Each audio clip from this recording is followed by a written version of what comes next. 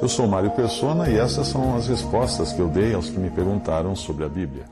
Você escreveu perguntando se, quando um cristão detecta erros e abusos de líderes religiosos, ele deve direcionar suas denúncias às pessoas, ao seu modo de proceder ou às doutrinas que essas pessoas pregam. Para onde vai? Qual é o seu alvo? Para onde ele aponta? Bem, tudo depende das circunstâncias, mas em momento algum nós devemos fazer vista grossa para o erro e ter o comportamento inclusivo e ecumênico, né, que hoje é muito comum nas religiões, de nivelar a verdade pelo mínimo denominador comum. Ou seja, você pensa de um jeito, eu penso do outro, então vamos fazer o seguinte: a gente elimina as nossas diferenças e descemos todos para um patamar onde a gente pensa igual. A resposta nós encontramos na maneira como o Senhor tratou com os fariseus nos evangelhos, e os apóstolos também trataram com pecadores hereges em Atos e nas epístolas. Eventualmente, eles denunciavam as pessoas, as suas ações ou as suas doutrinas, dependendo da situação. É preciso entender que o pecado, seja qual for, ele deve sempre ser tratado primeiramente entre a pessoa que pecou e aquela que detectou o pecado. É triste quando nós denunciamos publicamente um pecado de alguém antes de ter tratado isso com a pessoa que pecou. Até mesmo o herege deve ser advertido antes de ser notado. Todavia, sua doutrina, esta sim, deve ser denunciada para a proteção daqueles que possam estar sendo enganados pelo erro. A experiência demonstra que é muito mais fácil alguém que caiu em um pecado moral se arrepender e ser restaurado, do que alguém que professe má doutrina e busque seguidores. Esse não vai querer largar a sua má doutrina e nem os seus seguidores.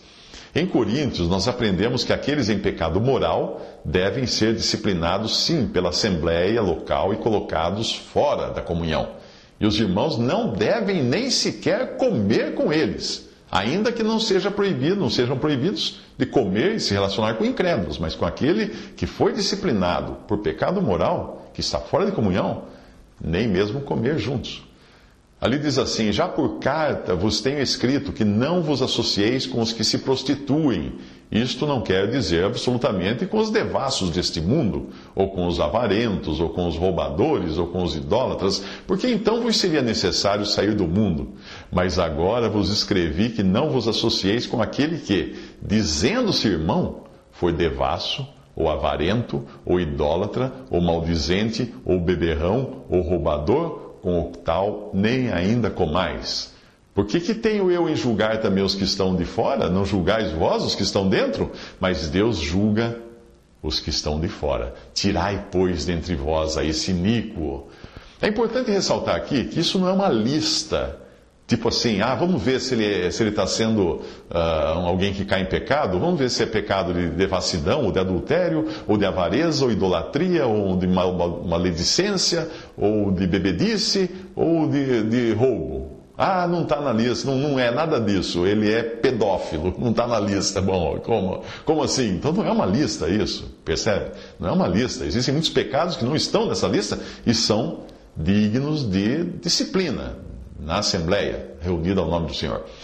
Nós também aprendemos da palavra de Deus que os irmãos não devem sequer saudar aquele que traz má doutrina. Embora, obviamente, nós podemos continuar cumprimentando os incrédulos. Veja o que diz a palavra de Deus. Porque já muitos enganadores entraram no mundo, os quais não confessam que Jesus Cristo veio em carne. O que quer dizer não confessar que Jesus Cristo veio em carne?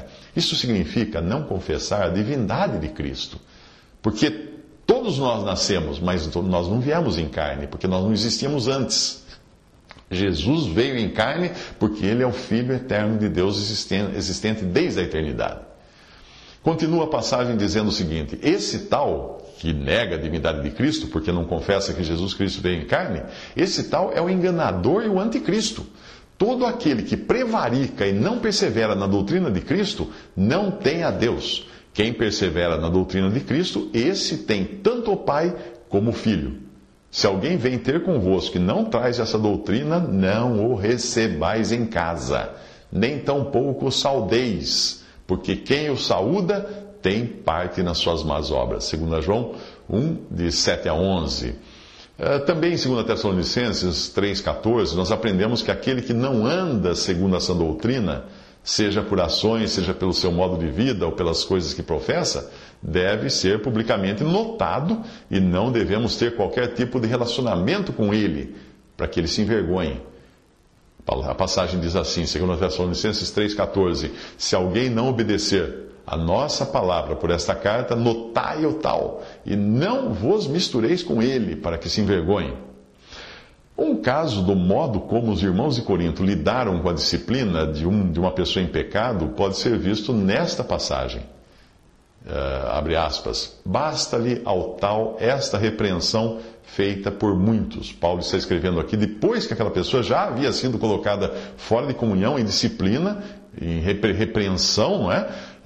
Mas aí ele escreve depois de um tempo que ao tal, esta repreensão, basta-lhe ao tal, essa repreensão feita por muitos, de maneira que, pelo contrário, deveis antes perdoar-lhe e consolá-lo, para que o tal não seja de modo algum devorado por demasiada tristeza.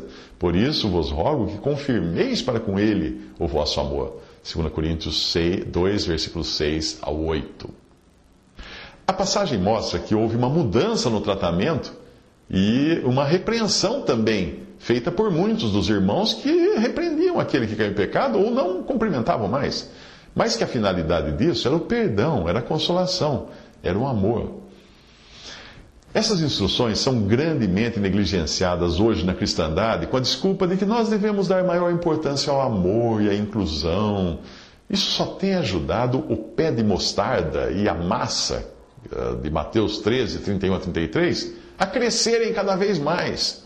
Porém, não pela ação do Espírito, mas pela ação da má doutrina e do pecado, para o qual se faz vista grossa. Repare que na parábola do grão de mostarda, a ideia de inclusão permitiu que as aves fizessem ninhos nos galhos daquela aberração que era aquele pé de mostarda. Que aves são essas? As aves eram identificadas um pouco antes, numa parábola anterior, como agentes de Satanás. Percebe? A árvore teve um crescimento irreal com essas aves, esses agentes de Satanás, aninhados nos seus galhos. Essa árvore do testemunho cristão, a árvore da cristandade, do reino dos céus na terra. Repare também que na parábola da massa foi permitido a uma mulher, e a mulher é proibida de ensinar em 1 Timóteo capítulo 2, versículo 12, foi permitido a uma mulher introduzir o seu fermento ou má doutrina, conforme fala ali em Mateus 16, 12, também, como faz Jezabel em Apocalipse 2:20. Uma mulher errada no lugar errado, ensinando doutrina errada, fez a massa crescer. A massa do testemunho cristão. Muitos leem essa passagem pensando que, ó, que bênção, a massa cresceu. Não, olha que horrível, a massa cresceu. O fermento é pecado na Bíblia. Fermento é símbolo de pecado na Bíblia. Nós jamais devemos comprometer a verdade em prol da unidade. Quando verdade e amor aparecem na Epístola de João, elas aparecem nesta ordem: primeiro verdade e depois amor. Graça, misericórdia e paz da parte de Deus Pai e da do Senhor Jesus Cristo, o Filho do Pai, seja convosco, na verdade e no amor. 2 João 1:3. Mas como lidar com alguém que, embora professe fé em Jesus, ande de maneira contrária a essa mesma fé? Ou, o que é ainda muito pior, procure disseminar a sua posição para contaminar outros. Como lidar com uma pessoa assim? Nós costumamos dar grande importância ao pecado moral e nem sempre a mesma importância ao pecado doutrinário. Apesar de nós vermos nos evangelhos o Senhor tratando com maior rigor os fariseus e escribas por causa dos seus pecados doutrinários do que com os pecados morais de pessoas como prostituta ou publicano. Pode ser fácil julgar um pecado moral, mas nem tanto quando se trata de má doutrina ou heresias, que é o espírito faccioso. Porque o herege não acha que está pecando, mas o imoral, ele tem certeza disso, até porque o que ele fez vai contra os valores que recebeu de berço, que aprendeu dos pais, mesmo que tenha sido criado numa família incrédula. Qualquer denúncia ou tratamento de má doutrina ou pecado moral deve ser tratada tendo-se em mente a glória de Deus, e não o massacre da pessoa que pecou. Nós devemos agir no Espírito Santo, em qualquer um dos casos, lembrando sempre disso. abre aspas, e já vos esquecestes da exortação que argumenta convosco como filhos. Filho meu, não desprezes a correção do Senhor e não desmaies quando for por ele repreendido. Porque o Senhor corrige o que ama e açoita qualquer que recebe por filho. Se suportais a correção, Deus vos trata como filhos. Porque que filho há a quem o pai não corrija? Mas se estáis sem disciplina, da qual todos são feitos participantes, sois então bastardos e não filhos. Além do que tivemos nossos pais, segundo a carne, para nos corrigirem, e nós os reverenciamos. Não nos sujeitaremos muito mais ao Pai dos Espíritos para vivermos? Porque aqueles, na verdade, nossos pais, segundo a carne, por um pouco de tempo nos corrigiam, como bem lhes parecia, mas este, para nosso proveito, para sermos participantes da sua santidade. E, na verdade, toda correção ao presente não parece ser de gozo, senão de tristeza, mas depois produz um fruto pacífico, de justiça, nos exercitados por ela. Isso está em Hebreus 12, de 5 a 11. Algumas pessoas me perguntam como lidar com aquela passagem da carta de Epístola de João, que fala para nem cumprimentarmos aqueles que vêm até nós, não trazendo a doutrina, não trazendo a sã doutrina, mas que vêm até nós trazendo uma doutrina estranha à palavra de Deus, em especial negando a divindade do Senhor Jesus Cristo. Como tratar essas pessoas se ali diz para nem cumprimentarmos as pessoas? Bom, há uma diferença. Eu posso contratar um eletricista para ir na minha casa fazer um serviço de eletricidade e ele ser de uma religião que não crê na divindade de Cristo. Ele está indo ali para consertar meu chuveiro. Mas se ele for à minha casa no dia seguinte e falar, olha, seu Mário, eu vim aqui porque eu quero falar para o senhor do que ensinam lá na minha religião, eu vou falar, não, senhor, tchau, nada disso. Eu não vou recebê-lo, não vou cumprimentá-lo, porque ele vem na categoria ou na missão de trazer a doutrina. Se alguém vem convosco e não traz essa doutrina, a doutrina da divindade de Cristo, não o recebais em casa, não receber, não cumprimenta essa pessoa. Então, pessoas de religiões que negam a divindade de Cristo, como o Espiritismo, como Mormonismo, como Testemunho de Jeová e outras, não tem problema nenhum você contratar uma pessoa para fazer um serviço na sua casa, mas se ela vier com o objetivo, a missão de disseminar a sua doutrina, não a receba e não cumprimente. Visite respondi.com.br.